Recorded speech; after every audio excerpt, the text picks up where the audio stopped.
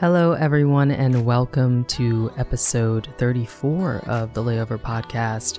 I'm your host, Nika Julia, and thank you so much for being here. We are wrapping up Forgiveness, the theme for March, but if you're not subscribed already, go to thelayover.com.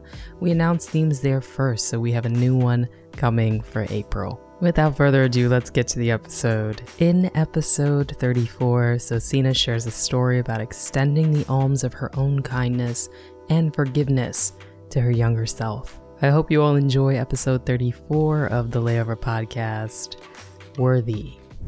Forgiveness is described by psychologists generally as a conspicuous, deliberate decision to release feelings of resentment or vengeance towards a person or a group who has harmed you.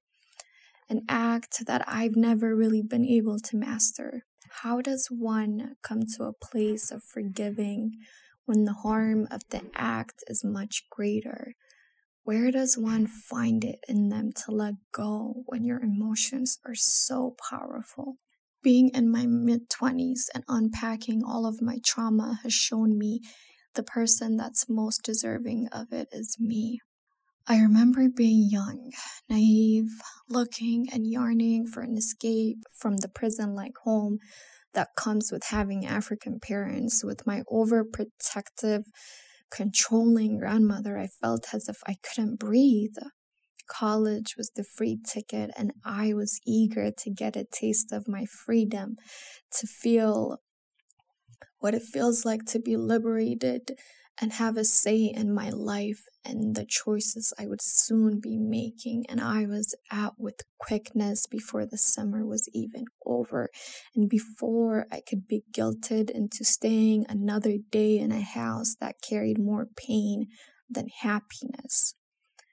Since then, I've held on to so much of what ifs and the whys and the cut-offs, choices I wish I could take back, moments, words, actions I wish I could change so that I can rewrite the course of my history.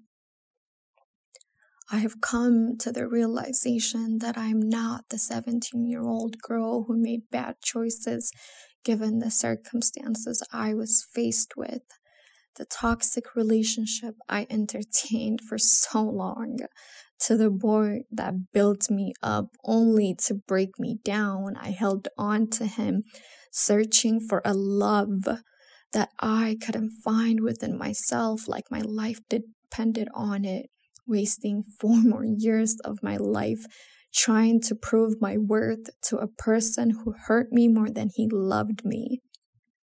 The times my depression got worse and I was just a zombie, going through the motions of a college student with no sense of direction on where my life was going, barely doing the bare minimum, still hanging on by a thread that was slowly fading, partying and doing anything I can to not be alone, to numb the pain, to fill the void of being lost within myself.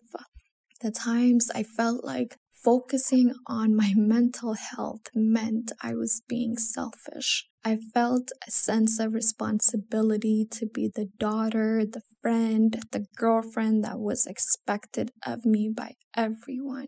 The heartbreak and losing myself created such a disconnect within me that I tried to fix with every bottle and putting my trust in all the wrong people. To the girl that was sitting in the bathroom floor, having panic attacks, not even knowing they were panic attacks, sobbing and feeling hopeless. I am sorry for the times I broke you down instead of built you up.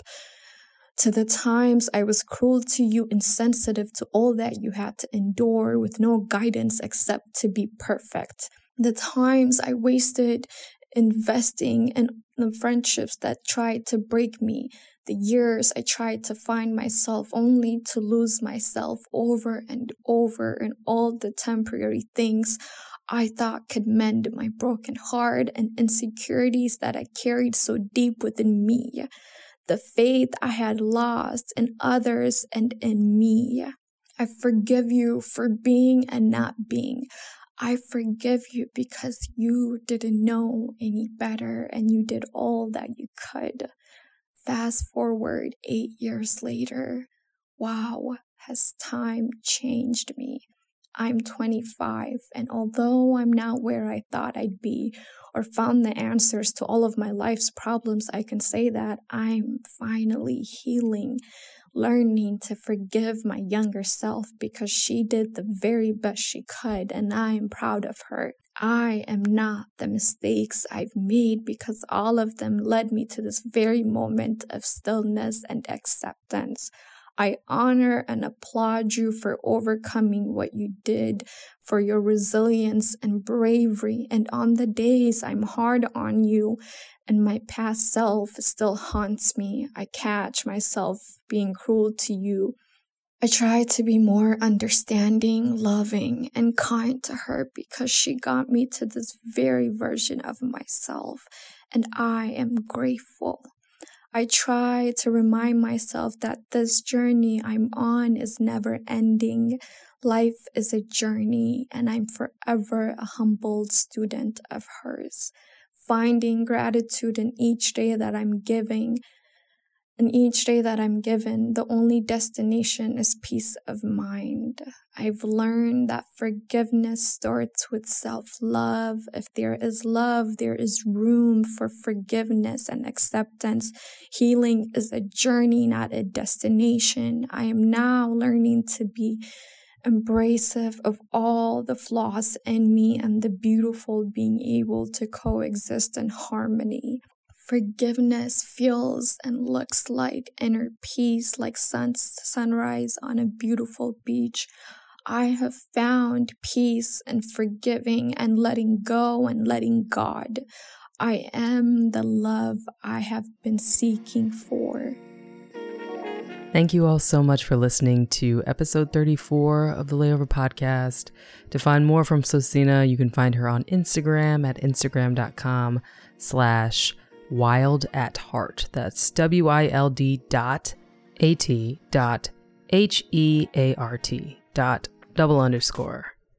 As always, it means the world that you took the time to listen today. Share with friends, subscribe, like, follow.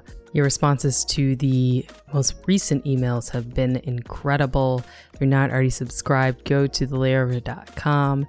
And we have a new theme for April. We are talking about money. There's no denying the heavy, unhealthy emphasis that society places on acquiring monetary riches. Tell us a story about a wild experience you've had involving your country's currency.